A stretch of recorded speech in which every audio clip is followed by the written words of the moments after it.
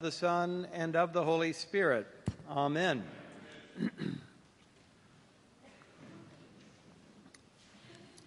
I came across something that said Christmas means that God has gone to infinite lengths to come near to you. God has gone to infinite lengths to come near to you. Speaking of infinity, or near infinity, the day after Christmas, some of my daughters and a boyfriend went to the Museum of Natural Science. They had a really great exhibit about the moon, and then we went into the planetarium and saw The Pathway to the Universe. It was narrated by Tom Hanks. It was about the vastness of the universe and the galaxies, and in a way just blew all of our minds, just to see how small our tiny planet is within our one galaxy. And it said that there are 100 million galaxies, 100 billion galaxies with each 100 billion stars in it. I mean, it just blows your mind. It's actually something that human minds really can't comprehend. They can put a bunch of zeros behind some numbers, but that's as close as we can get. It's just amazing to think about it. 13.8 billion years ago, the thought of the Big Bang.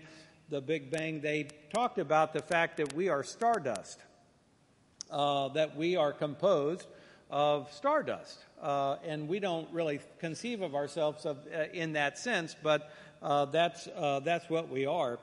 The good news of the incarnation is that we are stardust who has been called to become children of God, filled with the presence, the life, and the glory of God. And that's the good news on this day, this Sunday after Christmas. So I wanted to talk a little bit about what does the incarnation reveal about God. And we'll talk about the revelation of God as mystery, also the revelation of God as our redemption in the incarnation, and thirdly, God coming to us for relationship, which may be even more incredible than the incarnation itself.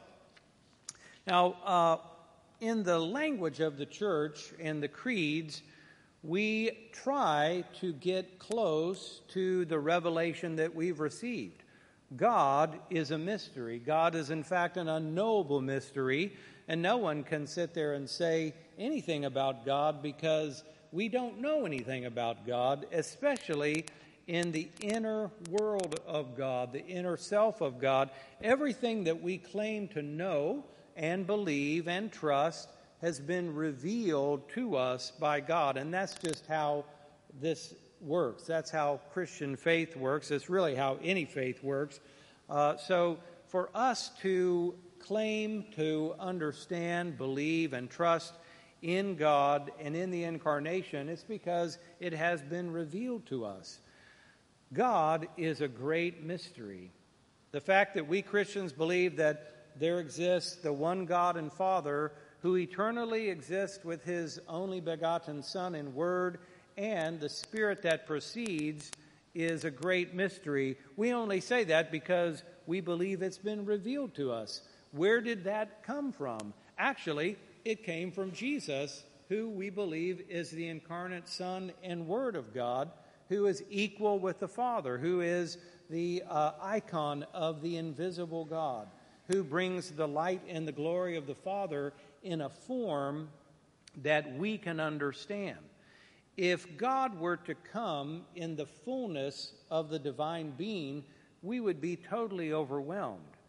But the incarnation, the mystery of the incarnation is that God comes to us in a form that we can understand and communicate and not be overwhelmed by.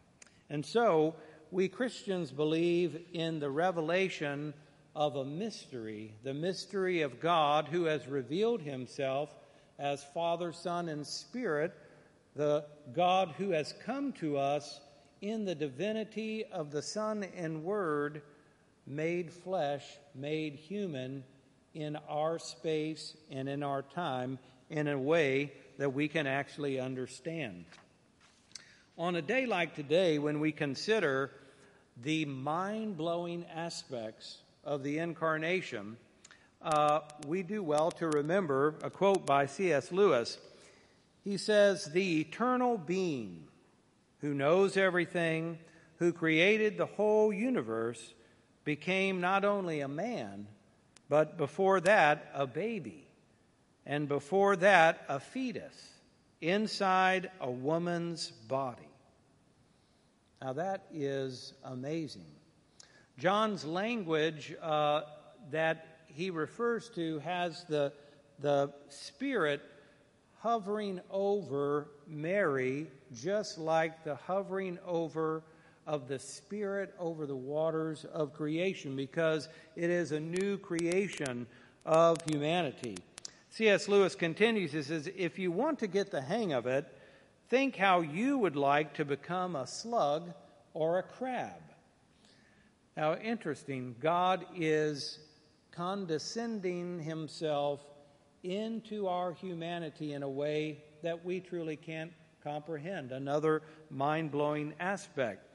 Do you love slugs enough to become a slug to save all the slugs, the world of slugs? I think not. Maybe a crab. I don't know. There may be some dog lovers that might come close. But even dog lovers, I don't think, are going to make that sort of move. Well, we have God as the great mystery that reveals an entrance of the divine into the human.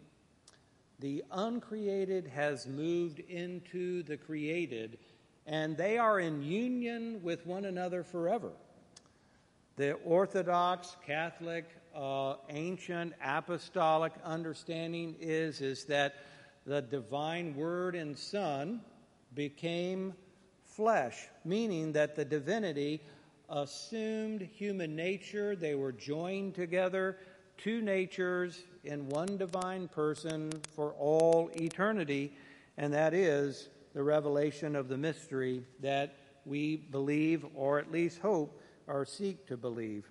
So, God is a great mystery, and God loves his creation so much that he comes to bring the divine life and light back into the creation.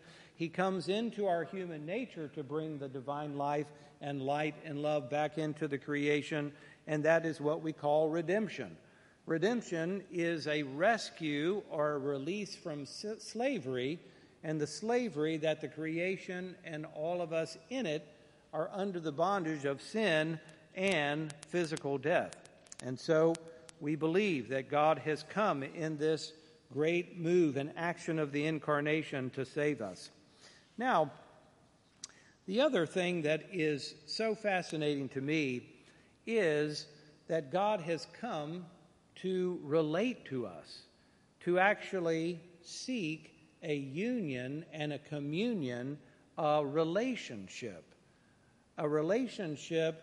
where there's give and take, a relationship of love, of communication, of a contest of wills, so to speak, because God is trying to help us do what's best for ourselves even. And so that is something that we don't think too much about when we think about the incarnation, but that is certainly part of it, that God has become one of us, become human, taken on the depths of our experience, and still is moving towards us day by day if we will only open ourselves to God's presence. Does anybody remember Paul Harvey? Yeah, anybody who's old enough remembers Paul Harvey. And do you remember the story of the birds, the Paul Harvey story of the birds?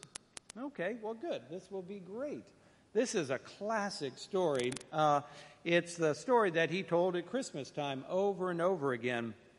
It's a story about a man, who's not a bad man. He's basically a good man, but he just has trouble believing this mind-blowing incarnation. And so he told his wife that he was not going to go to Christmas Eve that evening because he just felt like a hypocrite. So he sent his wife on. And so he sat himself down in the living room, and he began to be engaged in a book, and he heard a thump on the plate glass window there in the living room. And he looked up and he thought, well, are kids throwing snowballs? Because it had started to really snow heavily, and there was a little bit of a storm brewing up. And he went back to his book, and he heard another thump and then another thump. And so he got up to look to see what was going on, and he looked out, and there was a little flock of birds that were fluttering around. They'd gotten caught in the storm outside, and he felt sorry for them, and he thought, these birds are going to freeze if they don't come inside. The birds were hitting the plate glass window, trying to get into the warm living room. But he had an idea. There was a little barn just opposite the home. So he put on his galoshes and his coat. He went out to the barn. He turned on the light. He opened up the doors of the barn. He thought, this will be warmer. This will be a safe place for the birds to be. And he went back and he tried to shoo the birds in the barn. You can imagine what happened. Nothing. The birds scattered around. The birds were scared of this man. So then he had a better idea. He decided, I'll take some bread and I'll crumple it up and I'll make a bread trail all the way over to the nice warm barn. But the birds did not follow the bread trail. Finally, in exasperation, the man said, if only I could be a bird and mingle with them and speak their language, then I could tell them not to be afraid. Then I could show them the way to safety and rescue and warmth. But I would have to be one of them so they could see and hear and understand. And just then, the bells began to ring at a nearby church, O come, all ye faithful, and the revelation of the incarnation hit him. That's what this is about. God is coming to us in a way that we can hear and understand and comprehend and feel. And he fell into his knees on the snow. And that's the end of the story. Isn't that a great story? It's a perfect Paul Harvey story about the incarnation because God is coming to us in a way that we can understand. God truly does understand because God has lived a human life in Jesus.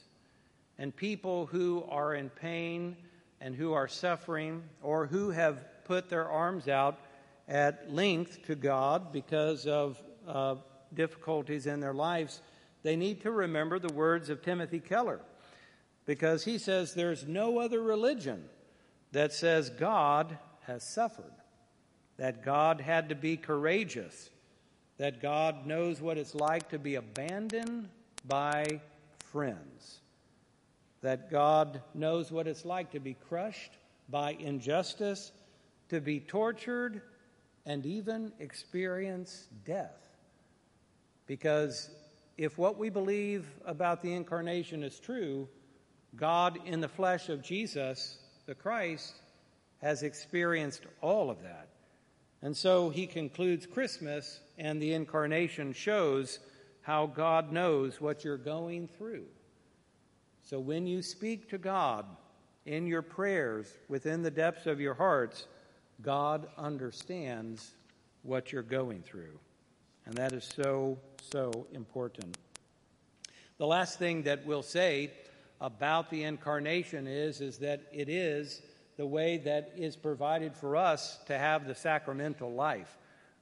We have the baptism of our Lord coming in a couple of weeks. It is the way that we participate with the life of God by being baptized into union and communion with the body of Christ, the risen body of Christ, which is divine and human. It is the way that we participate in the sacramental life, in the body and blood of the risen Christ found in the Eucharist. And so it is the gateway to the sacramental life, which is one of the ways that we actually relate to God in a way that we are.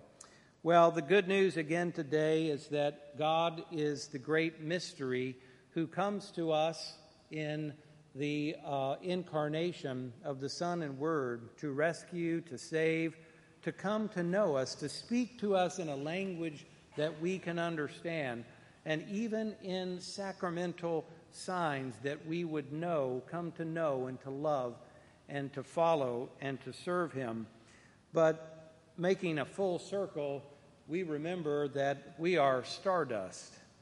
But we are stardust that has been called to become children of God. And because you are children, as Paul says, God has sent the Spirit of his Son into your hearts, crying, Abba, Father. So you are no longer a slave, but a child. And if a child, then an heir through God. Amen.